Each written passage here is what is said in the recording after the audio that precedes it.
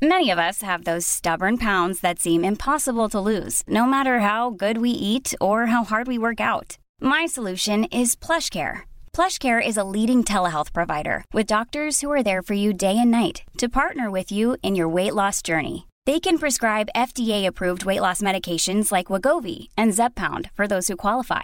Plus, they accept most insurance plans. To get started, visit plushcare.com/weightloss. That's plushcare.com/weightloss. This Mother's Day, treat mom to healthy, glowing skin with Osea's limited edition skincare sets.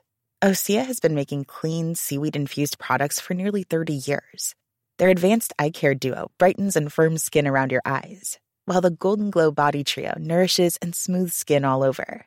Go to OSEAMalibu.com and use code MOM for 10% off your first order site-wide.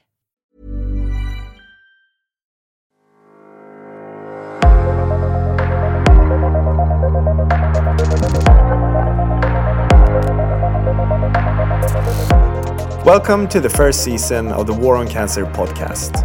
This is the podcast where we aim to learn more about life with cancer, both during and after treatment, as loved ones, and how it affects us all. My name is Sebastian, and together with Fabian, my best friend, survivor, and co-founder of War on Cancer, we will be inviting experts and professionals and covering topics that are relevant for everyone that has been or is affected today.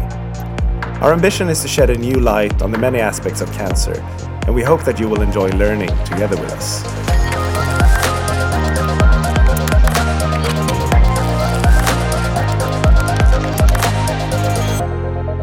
Fabian, what are your thoughts on diet and nutrition? I feel like a hypocrite. I know that I am a hypocrite because I've been on numerous different diets. And it's not because I've been on different diets, because everybody's entitled to try different things, but I know that I've really boasted about the different diets that I've been on being sort of the right and only path and way forward, which is why I'm a hypocrite. Yeah. So I think I've been on, alkaline diets, LCHF, meat only, and then vegan, vegetarian, and then also fasting on top of this. So 16/8 fasting and then 24 hours fasting. And I've tried. A hypocrite, yeah. But I remember one time in London when you were on an oatmeal diet for like 3 weeks, and this was just prior to you being diagnosed. Yeah, perhaps that's why I got cancer, because I had only oatmeal. No, I was working in the field of acting and some modeling back then, and of course it was always good to be slim. So I focus on a low-calorie diet more than anything else. Yeah. But another interesting question. So have you combined different diets? I think that's something that a lot of people do. They go on a diet because they want to lose weight or because they want to feel better or healthier or fitter. But then they're getting drawn in different directions. So instead of just going in one direction, they go in multiple directions at once. I wouldn't say. I'm quite disciplined in that sense. When I take on something, I try and do it for the time that I'm doing it, but I've been quick to change. But then again, on a more serious note, I do believe that the diet can affect the way you feel when you go through cancer. And I have experimented a lot, but I have overall tried to focus on eating healthily, meaning avoiding junk food, avoiding refined sugar and these type of things. And I don't have anything to compare with, but I have felt quite strong and energetic throughout my years of going through cancer. Yeah. And if you were to describe the diet that I'm on, or that I've been on for the past 5 years in one word, what would it be? For the past 5 years?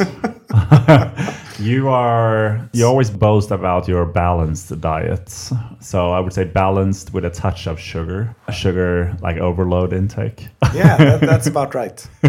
No, I think you have a great diet. You are conscious, and I guess it comes with working with something like cancer as well. Yeah. It's grown into a better diet now, but I have a weak spot for sugar, especially chocolate. Yeah, and bulle. Kanelbulle. Yeah. Cinnamon bun. Cinnamon buns. That's my favorite, to be honest. That's what I always... If you put a cinnamon bun in front of me, in 2 minutes it's gone, 100%. But a good thing is that we're actually having a guest today. which can tell me more about my diet and hopefully about your diets. My multiple different diets. Yes. Also excited to understand more about supplements and whether that can have a positive impact. Yeah, and I'm interested about alkaline diet because, to be honest, I don't even know what it is. So, without further ado, shall we get down to business? Let's get down to business.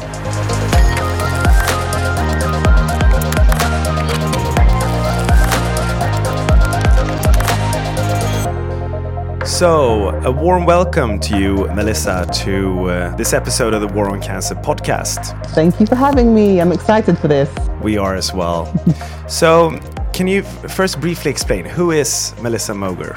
So I am Melissa Moger. I'm a public health advisor at the World Cancer Research Fund. I was previously a public health engagement manager, and I work specifically within survivorship and prevention of cancer. So I work mainly with cancer survivors, people living with cancer, and health professionals. Fantastic. And what's your background? Like, how did you get into this space and into your current role? Actually, after I qualified as a nutritionist after uni, I worked with the NHS, but I worked specifically with diabetes and hypertension, but especially diabetes, trying to create healthy diets for people living with diabetes and trying to just encourage a healthier lifestyle. I was working with a dietitian then as supporting her.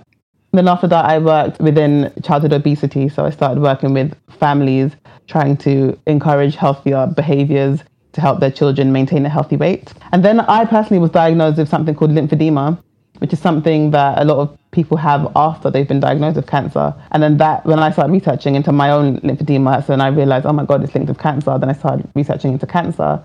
And then that's what really ignited that fire for me working in cancer. And then I started working with WCRF just over 2 years ago. And I've been here ever since. Fantastic. And for our listeners that doesn't know, so the NHS is the UK healthcare system, basically. So as a nutritionist or a dietitian within the NHS, what is your role and how do you engage with patients? Because I would imagine that this differs quite a lot depending on which country you're in. Absolutely. So all of the recommendations we provide are based on the national guidelines for the UK and the research that's all related to the UK and the food standards and the foods available to the UK. And even a lot of the cultural foods that we come across is all based around what's available in the UK.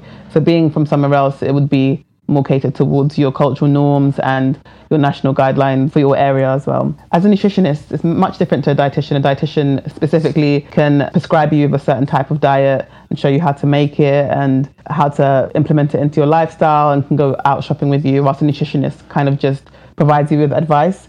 We can't say to you that you need to have this for this to happen. But me working with a dietitian, she would usually say that. And then I would just follow up with whether the person is able to actually realistically implement those changes and ways they can get those changes out there. A lot of it was about public health as well. So irrespective of just that specific patient, I did a lot of general health promotion towards anyone affected by diabetes and hypertension. So that was what I did with the NHS. A lot of it was just following up with the patients and seeing if they're comfortable with the changes that have been made and how they can modify it to suit their day-to-day norms and their lifestyles. And then I moved on to working with overweight children. You mentioned survivorship. Yeah. What does that mean? So survivorship, when we discuss it with the WCRF, it's just about anyone who's been diagnosed with cancer and beyond. So if you are in remission, but you are still currently experiencing these side effects associated with cancer, then you would still be within our survivorship bracket. Right. Would you say that advice on survivorship varies or differ a lot from advice on preventative sort of measures? Yes, absolutely, because with survivorship, there's not so much research in the field. And that's especially because each cancer case is so unique to the person. So two people can have the exact same type of cancer, diagnosed at the exact same time, be the exact same age and ethnic background, but be responding completely different to the cancer and to the treatment for the cancer. So there's not so much information because of that. And as well as that, it's quite hard to test people living with cancer. I mean, ethically, it may be unsafe as they're such a high-risk group to start adding and subtracting things whilst living with cancer because, I mean, it could be a big cost. It could be very detrimental to your life, even though it could improve your chance of survival. But on the other end of the spectrum, it could actually make things a lot worse. So for that reason, it's hard to test in that group of people. So before anyone does test with anyone living with cancer, you have to make sure what you're testing is completely safe and it's not going to compromise the chances of survival in any way, shape or form, which is why it's so hard to actually come up with concrete recommendations for survivorship. Whereas for prevention, we have actual concrete recommendations that we can promote and disseminate to make sure that, you know, the public health is at the forefront and people are actually doing these things to prevent the onset of cancer. I would like to ask you another question about working for the NHS before moving on. And I mean, obviously, people working at the NHS now, as well as within other healthcare systems around the world, they're obviously experiencing a very special situation right now. So it would be interesting to hear a little bit more about your why. How did you come to work for the NHS? And was that a childhood dream, or how did that come about? Well, the NHS is something that, I mean, if you are born and raised in England, it's something that you grow up with. You go to hospital checks all the time. I mean, you know, I was born under the NHS system. So it's something that's always been a household name. So I'd say when I decided to work for them was more solely, not necessarily a dream, but it was a great opportunity. That when it presented itself, it was like a no-brainer. I'm definitely going to try and see if this is something that I could effectively do and how it runs. And I mean, it was a dream working there. I really enjoyed it. They really do look after their staff, and especially the frontline staff as well. There are so many other initiatives in place to make sure that the staff is happy. Before the whole coronavirus outbreak, there was a lot of like people striking to get, you know, more pay for NHS staff, which is totally understandable. But at the same time, there are other measures in place that I believed when I worked there were also a great way to make sure you're working in a place that's, you know, you're comfortable to work with and that encourages your own personal well-being. So yeah, I was really happy to work there, to be honest. It's nice to come up to see different patients and from different backgrounds and all with different stories as well. Working in other types of industries, you might attract a certain type of person from a certain socioeconomic background, or if you work in sports, you may just be working with athletes. But with the NHS, you can get a range of people from pensioners to athletes to pregnant ladies to just, you know, anyone really, and anyone from all around the globe. So that was really interesting for me because it really taught me about the way nutrition differs from different cultural backgrounds and different ages. And, you know, so I think that was what my take-home message was from the NHS. It showed me such a variety of people and such a variety of lifestyles. That is very nice to hear. And let us tell you that we have the utmost respect for everyone around the world working within a healthcare system. It's really sort of the backbone of society, and we have all come to realize it now during this corona pandemic. Yeah. So thank you very much for your service. And then you moved on from the NHS to the WCRF. So can you tell us a little bit more about the WCRF and what that actually stands for? Sure. So WCRF stands for World Cancer Research Fund. So I work for the UK branch, and it's a prevention and survivorship charity. And we specifically fund the research in the links between diet and exercise and physical activity, and how this can actually help to lower the risk of cancer. And if you have been diagnosed with cancer, increase the risk of survivorship and help you live more comfortably with cancer, and also lower the risk of reoccurrence. So that's what we mainly focus on. And my specific area is health information, and we work to empower people to live healthier lives, and we use behavior change, and we use the information we receive from our research and science teams, and we create these health tools and health initiatives to help people incorporate healthier lifestyles via behavior change and using the information we get from our science department and translating it into more digestible information for the general public so they can actually implement it into their day-to-day lives. That is very interesting. So basically with us today, we have a nutritional expert that has worked for the NHS, is now working for the leading sort of charity that focuses on preventative measures and nutrition and how that can be used to improve treatment outcomes, I would say, of cancer patients. Is that a correct way to describe it and you? Yes, so it is somewhat correct. So most of our research into survivorship is about preventing reoccurrence of cancer and also helping people who have been diagnosed with cancer to live well during cancer. So to help provide advice to help them to manage the side effects that's associated with cancer and cancer treatment. And you know, the whole reason for this episode really stems from one question that occurred 5 years ago when Fabian was diagnosed and asked his doctors, is there anything I should focus on eating in terms of diet or nutrition in order to boost my immune system and improve my chances of surviving?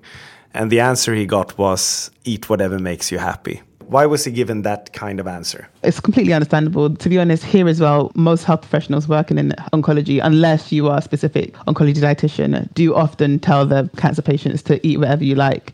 And it's because when you are living with cancer, you do tend to experience such changes in your eating habits and your eating desires and what you can actually digest and absorb. So because there's such changes, a lot of patients tend to either not want to eat what they had before, and when they do eat what they had before, they're not getting as much nutrition from it. So as a result of that, they may not want to have that anymore. They may just fall out of love with food altogether. Because your taste changed so much, you may not actually want what you usually had. So that's why they tell you to eat whatever you want at that time. The goal is mainly to just get as much nutrition in you as possible and to get as much calories in you as possible, because that will help to get you through treatment. That's why we came up with one of our booklets called Eat Well During Cancer, because a lot of people living with cancer do feel uncomfortable with just eating anything and eating burgers every day and having milkshakes at midnight and stuff. But we do have some information as to how to eat healthy whilst living with cancer to help maintain the side effects that these health professionals are trying to prevent, such as weight loss or diarrhea and constipation. So I think that's the main reason. They're just trying to get any nutrition in you by all means. So if you can't have your healthy salad and roasted grilled chicken anymore, and all you want to have is biscuits and burgers, and that's all you can get down, then of course it's good for you to have that, because any nutrition is better than no nutrition whatsoever. And that's what will carry you through the cancer treatment, which is so strenuous on the body. I understand where you're coming from, and we've heard that specific answer in the past from other doctors when they say that we know that a lot of patients are struggling to eat anything whatsoever. That's why we tell them to just eat whatever makes them happy. On the book you mentioned about eating healthy during cancer, I think that is something that a lot of our listeners would like to hear more about, because of course we have listeners that are currently in treatment. Mm-hmm. Would you be able to provide perhaps the major guidelines from that book? Absolutely. So the book was created with the British Dietetics Association. So all of the recipes in the book have been cross-checked, and they have just to guarantee that the recipes are specifically for anyone living with cancer and specifically to manage certain types of side effects. So the goal of the book really is to help manage side effects. As I mentioned earlier, we don't have any specific recommendations for anyone living with cancer, but we do have some tailored advice to help you manage the side effects associated with cancer in a healthy way. So it does focus on things like weight loss, which is often associated with cancer, sometimes weight gain, diarrhea and constipation, mouth problems, and it does touch a little bit about exercise as well. So a lot of it is just everyday techniques that we can all implement into our lifestyle. We often do promote giving it to health professionals. So if you are in a situation where someone's been advised to just eat whatever they want, but they still want to eat healthy, but the health professional doesn't know exactly what they should be eating, they can just refer them to this book or give them the book in a physical copy. And it does have certain tips, like rather than having a whole bunch of fries and unhealthy foods, you can just make a healthy smoothie, add some fortified milk powder in there to increase the calories, as well as increase other nutritious elements to prevent weight gain, as well as give you some added nutrition as well. And we found that a lot of our people living with cancer have responded to it really greatly, because they're much more comfortable having some healthy nutrition that will also help them manage the side effects, rather than being told to just eat anything whenever and wherever. So, Melissa, essentially, just for my understanding and hopefully the listeners as well, so when the doctors told Fabian to eat whatever would make him happy, they're essentially focusing on, or they're trying to do whatever they can in order for Fabian to get the caloric intake that his body needs to function during this very stressful, I guess, physical time.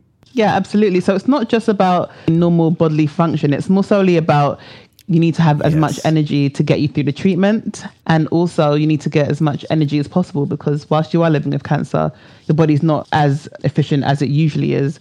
So the nutrients you're taking in will be a fraction of what you normally would take in before you had cancer. So if you are eating 5 oranges, you might get the nutrient from half an orange. So they're trying to encourage you to have as much as possible to get as many nutrients as you can, and then as well as to get as many calories to prevent things like weight loss and to give you enough energy to get you through the treatment. So there are quite a few stages as to why they've said to you, eat whatever, whenever. And even as history shows, with people living with cancer, weight loss is such a massive thing. So that's what a lot of the health professionals are trying to prevent. The more muscle mass you have before you have your treatment, and the more healthy you are before you go through treatment, the better you do respond to treatment. So that's what they're trying to just, make sure you have enough going on to get you through the treatment and get you through the cancer itself as well.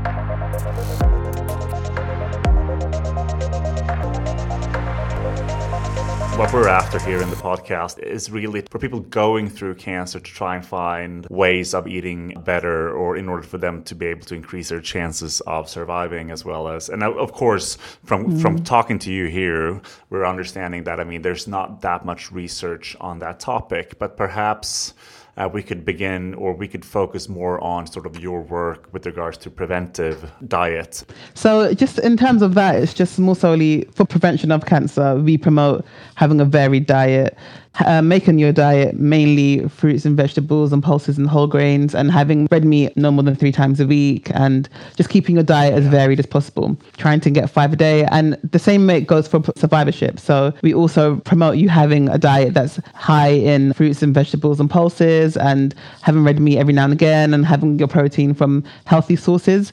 However, the reason for it is a lot different. So with regards to survivorship, we recommend you doing that specifically to get you through cancer treatment and get you through cancer itself. We also recommend doing added things. So like, rather than recommending a smoothie to help you get some nutrients in, we'd recommend you having a smoothie to help you gain weight and to help you with your mouth problems or your swallowing issues or chewing issues. So something like a smoothie that's higher in calories, that's been made of yogurt and has, more bananas in it and more milk, would help you to maintain weight healthier in regards to for prevention. We recommend it just to help you get like more of your 5 a day in. So it's very much similar, but the reason behind it is a little bit different. And for survivorship, we wouldn't stress more on weight management, whereas for prevention, we stress a lot on being a healthy weight and maintaining a healthy weight. And with regards to everything that we have discussed so far, obviously every cancer patient or somebody under treatment is a very different individual. I mean, I do understand guidelines, but can the same guidelines be applied to everyone, or can it differ because of different diagnoses, different situations in life, different ages, etc.? What would you say? So I'd say that you can have some overall advice that will be useful irrespective of the cancer you are living with. But then with going deeper into that advice, it does depend on the cancer you've been affected by and the person themselves. So that's why it's so hard with survivorship, because even though you may be living with breast cancer or any other type of cancer, and 5 of you may experience certain types of side effects, the rest of them may not experience it. So we can't come up with a concrete, this is what you should do if you have breast cancer, because it's so varied from person to person. But what we can say is things like staying hydrated, eating extra fruits and vegetables, even just monitoring what you are eating and when you are eating it and how much you're eating it. All those things help for cancer across the board. So that way you can kind of like track how much nutrition you're getting in and whether your side effects are improving and whether the advice you're taking is actually working for you. And that can be applied across the board for all types of cancers. So basically logging your diet could be a valuable tool in understanding what could work for you. Absolutely. So what could work for you and at what stage? So the way you're feeling at the beginning of your cancer journey may differ completely to the way you feel towards the end. And then you can even judge by the way you feel on certain types of treatment and the way you feel on chemotherapy versus radiotherapy. And it's really useful for your health professionals as well. So they know, okay, so this must be a result of this treatment, because before you did treatment, you were eating X amount of food and now you're really struggling to get down certain types of food. And it's also good for yourself as well in understanding your body. And then if you know that whenever you go through a session of treatment, you tend to eat a lot less, you can always have that in the forefront and work towards that. So when you are going to go for treatment, you know that, okay, I need to make a conscious effort to eat a lot more, because usually I eat a lot less and I make different types of choices, so I can't swallow as well, or, Right. Melissa, since you are an obvious expert in the field of diet and nutrition, and I feel almost like a hypocrite in a way, because throughout the past couple of years, I have been on quite a few different diets. It would be wonderful to have a discussion around different sort of diets, basically. And from my personal, I remember starting out when I first was diagnosed with an LCHF diet, moving on to a vegetarian diet, trying out a fully plant-based diet, at one point trying out an alkaline diet, and then a red meat only diet. Now I've sort of ended up in some form of predominant plant-based diet with every now and then I take in animal protein. And also, of course, sugar is in there as well. The endless debate about whether you can or cannot eat sugar. You've heard me name sort of 4 or 5 different diets now. Which one do you hear the most about? And if any, would you advise? Start by saying thank you for referring to me as an expert, but you're far too kind. And it's very normal as well. Human beings, I mean, we're creatures of change, and we are at the same time creatures of habit. And for some reason, a habit tends to be changing our diet quite often. And that's fine, because as we go through life, we learn more research comes out, and then we try to do what's trending at the time or what someone else got great results by. You tend to think, oh, I'm going to try that. Maybe I'll get great results too. So that's quite normal. I think that's something that we all need to understand as well, that people are going to diet, and some of it's going to be good, some of it's going to be bad, but it's going to happen. In regards to diets themselves, we mainly say having a healthy lifestyle is key. So a varied health lifestyle is key. But of course, you did name quite a few diets, and there are quite a few that we have come across. The alkaline is one that I will start by. So it is a diet that is relatively not so new, but it has come about. I'd say it hasn't been around for up to 40 years anyway. And it is something that I do get asked questions about quite regularly, just especially with the cancer community. And the goal of it is to try and get your blood pH alkaline state, which is about 7.3 to 7.4, around that area. And by doing that, it's alkaline-based foods. So with regards to that is actually a myth that we do not advise. So when I say we don't advise it, it is with caution, because as a human being, you can do whatever makes you feel good. If you are doing an alkaline diet and you're thriving on that, by all means, continue doing that, but always listen to what your body needs. But with that being said, by changing the foods you eat is not necessarily going to change your blood pH level, if you know what I mean. So but we naturally go through homeostasis and digestion to make sure that our blood pH stays at alkaline state, which is between 7.3 and 7.4. And if you can do that, it will be very dangerous for us. So specifically, we've been created to make sure that we can't do that. So yeah, so if your blood pH does change quite drastically, it's a very serious health condition that you need to speak to a doctor about, probably get some treatment for it as well. So it's not something you can actually change by moderating the way you eat, but metabolically we adapt it and regulate it anyway. So it's nothing that you should be worried about. But I will say that with the alkaline diet, it does promote alkaline-based foods, which are plant-based foods anyway. So if somebody is having an alkaline diet and they're struggling with it, I would always recommend for them to, you can have some foods that have been labeled as acidic every now and again, because it's not really going to change your blood pH. And if you are having an alkaline diet, then you are having a diet that's high in fruits and vegetables. Yeah. Would you be able to give a couple of just examples of acidic versus alkaline foods for the listeners? Sure. So alkaline type foods would be things like fruits and vegetables, like apples, bananas, berries and cherries. So that just anything that's like plant-based, kale, aubergines, mushrooms, some nuts as well, like almonds. Dairy milk is also an alkaline type food. Yeah, so just oranges, strawberries, asparagus, those types of foods. And then the acid type foods would be meats and like processed breads and stuff like that. So breads, meats, mayonnaise. Some fruits and vegetables can be acidic too. Things like bacon, beef, cheese, chicken, eggs, fish. So like a lot of like animal-based products. And you have the neutral foods as well. So things like coffee, I believe, either falls into acidic or neutral. It depends. So from what I've heard, would you argue that an alkaline diet and the purpose of being on an alkaline diet is perhaps a myth? Yes, I would definitely say it is a myth. It doesn't make a difference with the food you make to alter your blood pH. So you cannot alter your blood pH by food. So it is unfortunately a myth for all the alkaliners out there. But then again, and there are so many. When you're ready to pop the question, the last thing you want to do is second guess the ring. At BlueNile.com, you can design a one-of-a-kind ring with the ease and convenience of shopping online. Choose your diamond and setting. When you find the one, you'll get it delivered right to your door. Go to BlueNile.com and use promo code LISTEN to get $50 off your purchase of $500 or more. That's code LISTEN at BlueNile.com for $50 off your purchase. BlueNile.com, code LISTEN. There's never been a faster or easier way to start your weight loss journey than with PlushCare. PlushCare accepts most insurance plans and gives you online access to board-certified physicians who can prescribe FDA-approved weight loss medications like Wegovy and Zepbound for those who qualify. Take charge of your health and speak with a board-certified physician about a weight loss plan that's right for you. Get started today at plushcare.com/weight-loss. That's plushcare.com/weight-loss. plushcare.com/weight-loss. Myths when it comes to nutrition and diet, and not only for people undergoing treatment or having survived cancer, but basically for all people that have an internet connection, right?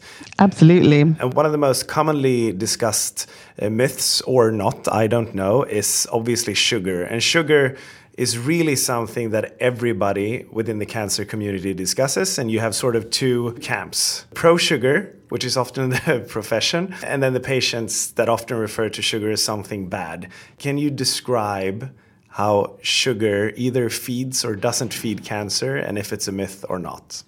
Okay, so this is a bit of a sticky area. Does sugar feed cancer? So sugar doesn't actually feed cancer, to be honest, but I'm going to just break it down a little bit more for you so you can understand it a bit clearer.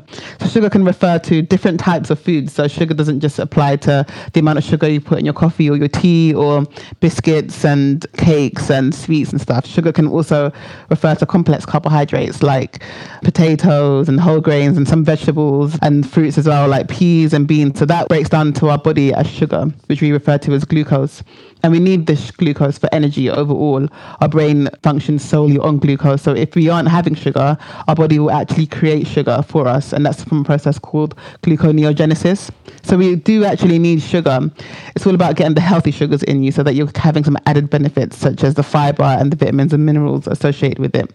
Now, in terms of sugar feeding cancer itself, sugar directly doesn't feed cancer alone. So I'd say cancer does need energy to thrive, but cancer also needs fat and protein as well. So there's no way you can cut any of your macronutrients to cut the cancer. So if you do stop having sugar, it's not going to have an effect on whether your cancer progresses or doesn't progress. But if you do make healthier choices, such as, getting more healthy nutrition into your body, that will make a difference. And getting healthy nutrition into your body does include having some foods that will break down as glucose. So I had to refer to everything that we have said before as well, because obviously there are people out there claim that you can starve your tumor to death, basically. It's poorly explained, but that you can starve your tumor. But that would essentially mean starving yourself as well, if that would ever work. Yeah, so probably not something that we're going to advise. No, exactly. No, we don't advise just starving yourself to starve your tumor thing. And it's not something that has actually been researched to be effective. I mean, when you are going through severe weight loss during your cancer treatment, we try to get you to gain as much weight as possible so you can go through the treatment. So that already contradicts the fact that you should starve to starve the tumor. What about the LCHF diet? So the low carb, high fat diet. Yeah, because if there would be one diet that could potentially, quote unquote, starve the tumor, I guess it would be the LCHF diet. That again, though, the tumor doesn't thrive just on carbs. It also would thrive on fat and protein. So it won't necessarily starve the tumor. It's just you'll be just functioning on a lower level of glucose. And if that does happen, it will have glucose in your body because you will still go through gluconeogenesis because your liver will still produce the glucose anyway. So it's just about having a balance, really. Don't really focus too much on having so much sugar in your diet and don't focus on having none whatsoever. And just focus on getting your glucose from healthier sources such as complex carbohydrates rather than getting it from just simple sugars, if you know what I mean. How does that differ? So we're talking here about, I guess, refined sugar, is the sugar that is bad for you that you find if you go and buy candy, sweets and stuff like that, versus why are they different and how should a person think about the two? So try to think about having a clean diet is what I always say. If you are somebody who is even on low carb and high fat diets, I'd try to say if you are trying to start adding more carbs to your diet and you want to do it in a healthy way, try to go for clean carbs. If you're struggling with processed foods, go for things like sweet potato, and you're going to have other added vitamins and minerals into that, and you're going to have fiber as well. Whereas complex carbs come with other nutritional benefits. Simple and refined carbs tend to not have much nutritional benefits to it anyway. So that's why we always recommend having complex carbs over simple carbs. And that does include things like whole grains and like vegetables as well. So that all goes within the complex carb bracket, and that will help you with your overall health. And even if you are living with cancer and concerned about sugar, those types of sugar sources, quote unquote, will help you with your recovery and getting you into a situation of being in remission. Just an add-on question on LCHF. I know there's a branch of LCHF people that call themselves or try and apply a ketogenic diet, which is, I guess, the absolute extreme of LCHF, where you completely cut out almost all carbs. Yes, and you function off on the ketones from your fat, I believe. So that, again, is another diet. We don't promote that diet because it's a high-fat diet. And with these diets, it's so easy for you to get your numbers wrong and end up just having so much fat and actually gaining so much fat and having high cholesterol and other issues associated with it. That diet as well there are some studies that say it's been effective for certain types of conditions. Cancer is not one of them that we've researched into, and the research for it hasn't been as intensive and hasn't been as reliable for us to say that it's something that can help. I mean, I have seen it help with certain behavioral type issues. I've seen it help with weight loss and weight management, but it's not something that we believe is sustainable, and it's not something that we believe is something that you could do as a lifestyle, like indefinitely, and implement as an overall lifestyle. And that's what we tend to promote, having variation. So it's something you can implement as an overall lifestyle change rather than just having a short-term diet or diet that you're going to be doing until summertime. So yeah, so that's our take on it. And we just try to promote variation and just, of course, mainly having whole grains, fruits, vegetables, beans and pulses as a major part of your diet, but also having other types of foods as well. And that does include having a treat every now and again, which could be a refined sugar-based product. It's all about having that variation.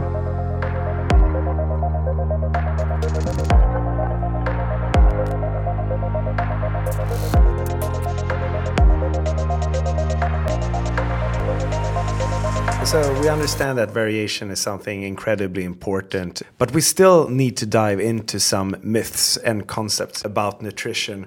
And another concept that we see a lot of people discussing both online and when we meet people under and after treatment is inflammatory foods and inflammation in the body. What does that even mean? And is it a concept that people should be aware of? Yes, absolutely. I think it's something that we should all be aware of, because the more we know about our body and how our body responds to anything, especially food, the more we can understand when we get diagnosed with things, and we can understand what treatment's actually doing to us. And in terms of inflammation, there are two types of inflammation. So there's acute inflammation, which is what you get from just like an injury. So if you hurt your leg and your leg becomes inflamed. But when we talk about food, we're mainly referring to chronic low-level inflammation.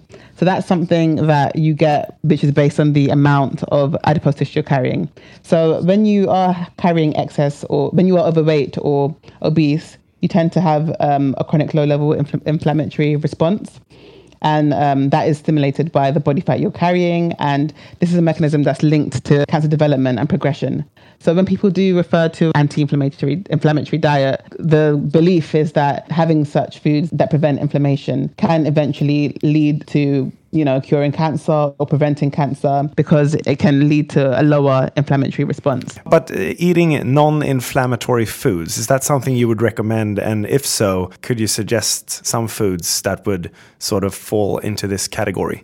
So that's, again, similar to the alkaline diet. So non-inflammatory foods, again, tend to be foods that are fruits and vegetables.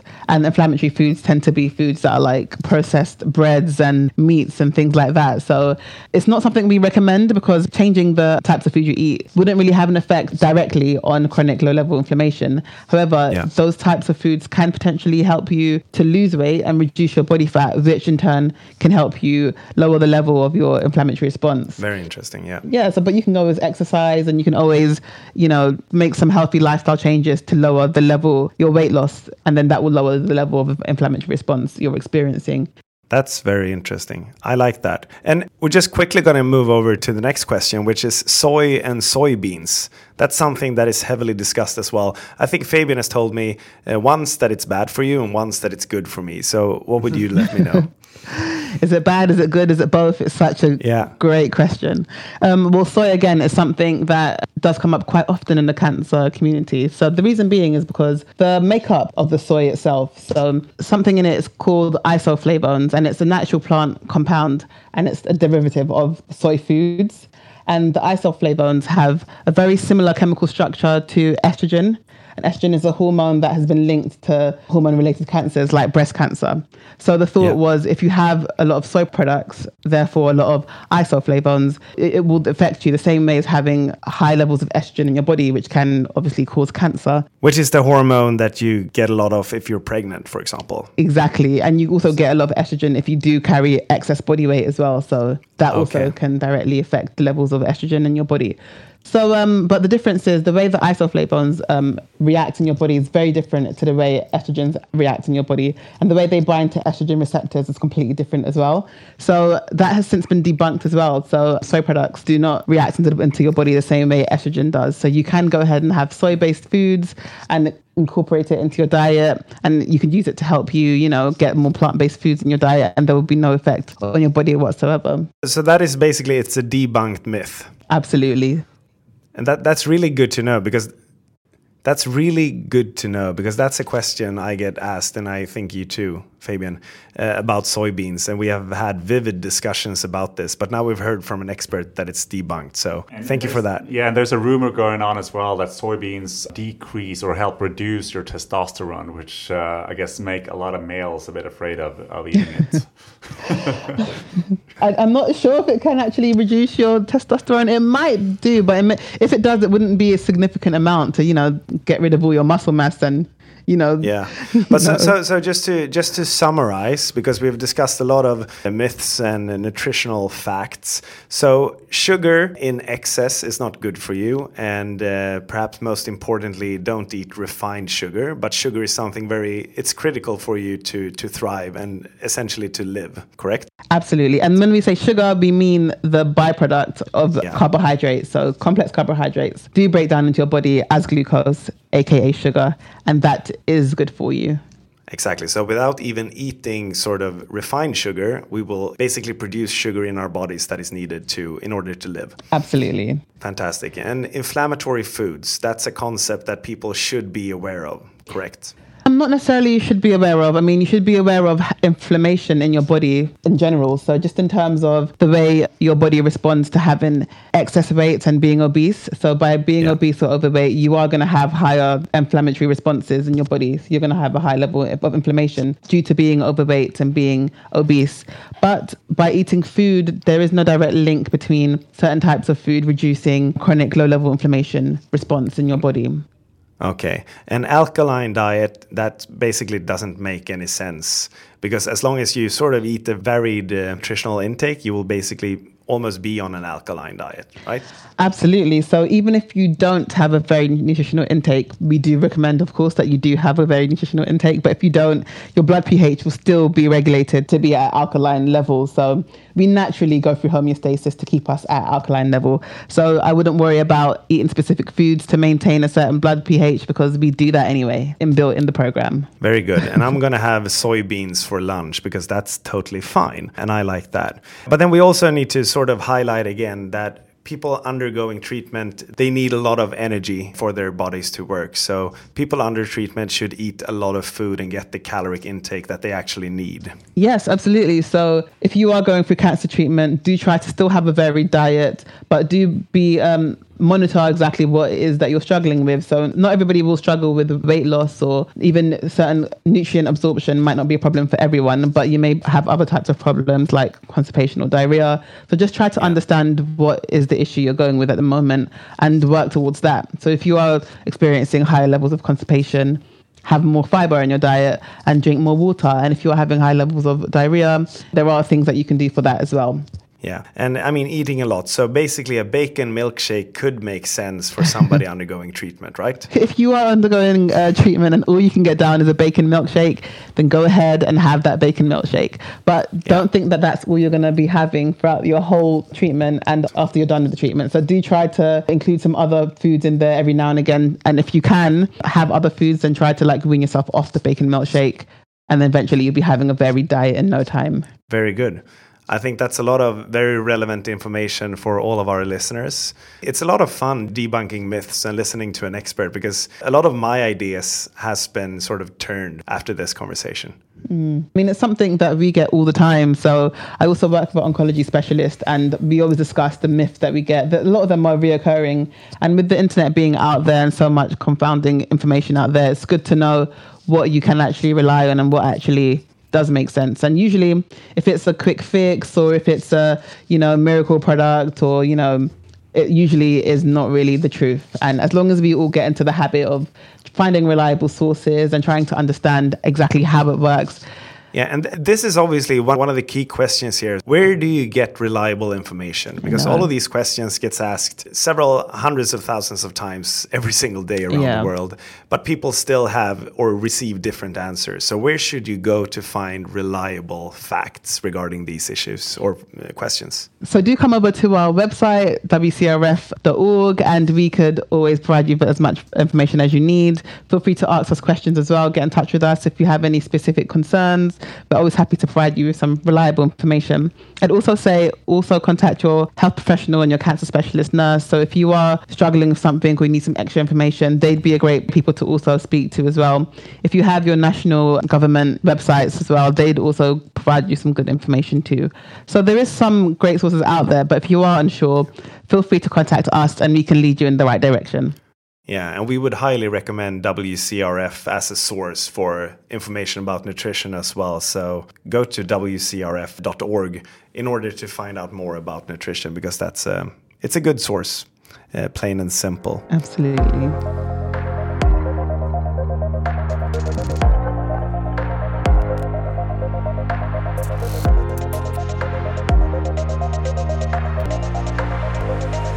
So, Melissa, I would like to ask you a final question, just to put a more human touch to this whole episode. Sure. So if you were in a situation where one of your close family members or friends was newly diagnosed and you had the opportunity to having a call with them for 5 minutes, and that was the only sort of connection you could make throughout their journey, what would you recommend from a personal perspective and from your perspective as a professional in this space?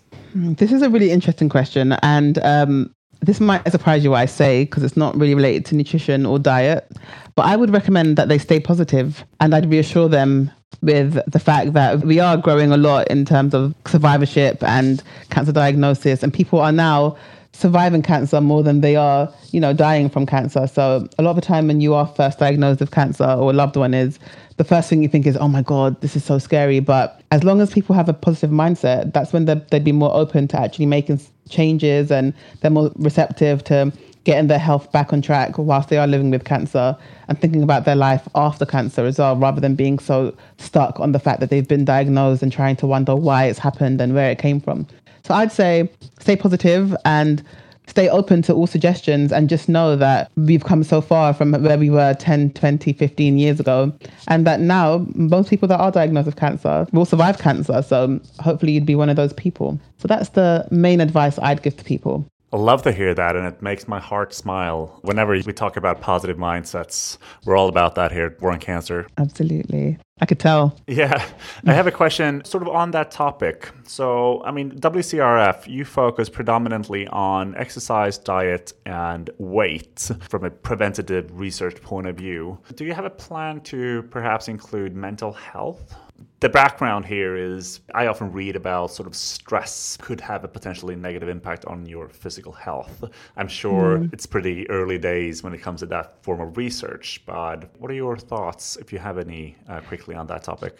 Stress can have a negative impact on everything. And even in terms of where we stand, stress can negatively impact you by making you make unhealthy choices, which in turn could lead to you having extra weight and being obese, and then eventually getting cancer as a result of it. So even if it's not directly linked, it does directly link, if you know what I mean. So it does, alter your behavior, and even irrespective of health, it does, have detrimental effects on you in every single aspect of your life. In terms of us and mental health and well-being, we do have certain bits where we might branch out and, speak about things like behavior change, and like the best time for someone to make behavior changes and what could actually impact people's behavior change. And stress does come under one of them. But in terms of it being a primary area of research, It'd be quite different. So in WCRF, we have got like a policy team, a science team, and a health information team.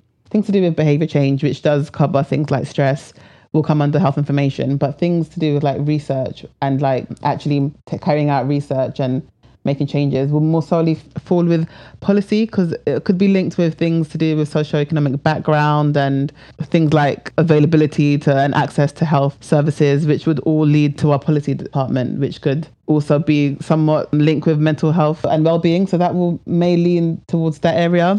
But you never know in future. But I mean, mental health and well-being is definitely something that does affect every aspect of life. So hopefully in the next, you never know, 10, 15 years, it's something that we could actually invest more money in. You never know what the future holds. For right now, we mainly focus on the direct links with diet, weight, exercise and cancer. And we do have sub-brackets of mental health and well-being. But it's not a core area of research for us at the moment. But I'm sure we're open to it. Yeah. Got it.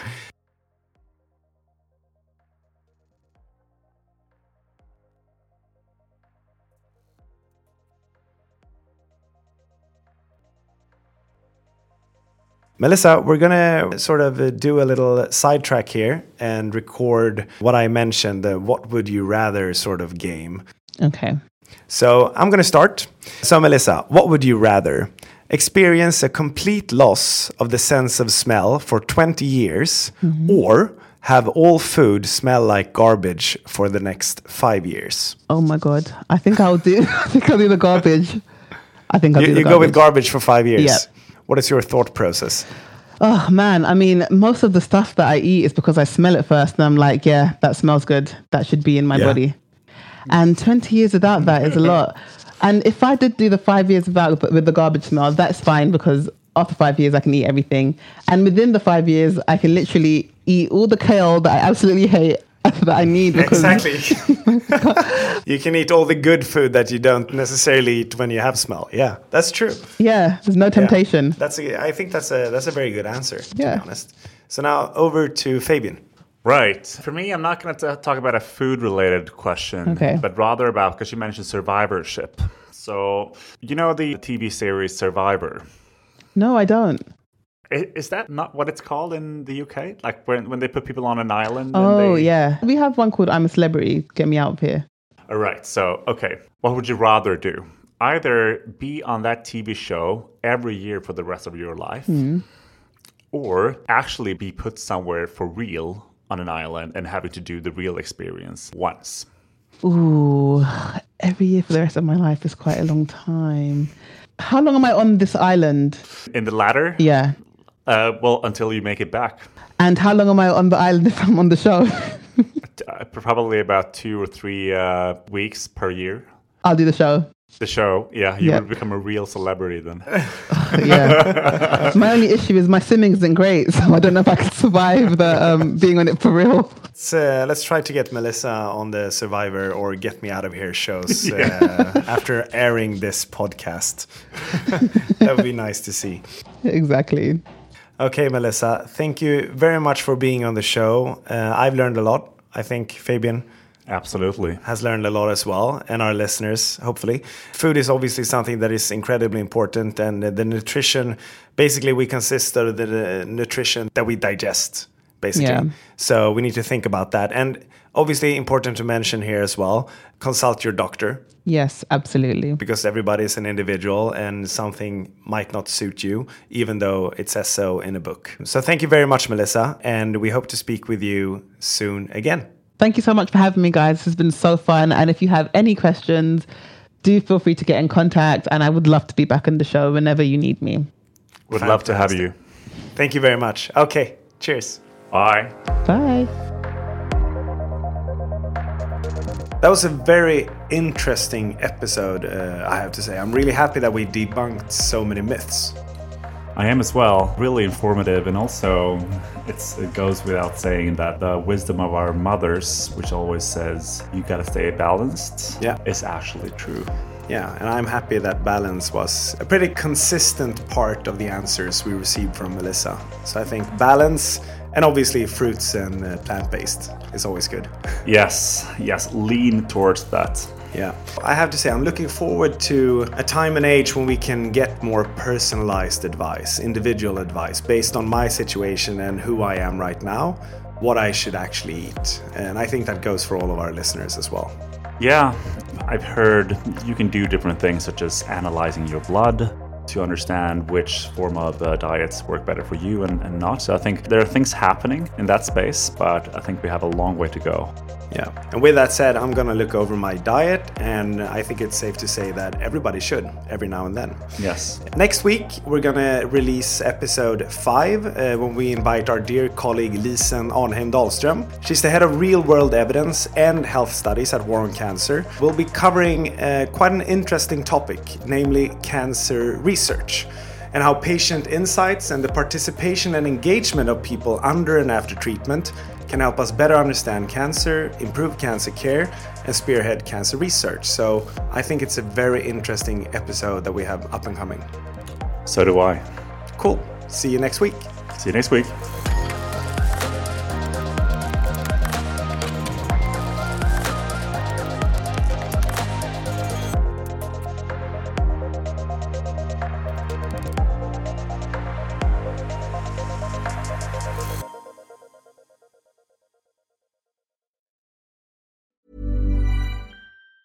Planning for your next trip? Elevate your travel style with Quince. Quince has all the jet-setting essentials you'll want for your next getaway, like European linen, premium luggage options, buttery soft Italian leather bags, and so much more. And is all priced at 50 to 80% less than similar brands. Plus, Quince only works with factories that use safe and ethical manufacturing practices. Pack your bags with high-quality essentials you'll be wearing for vacations to come with Quince. Go to quince.com/pack for free shipping and 365-day returns.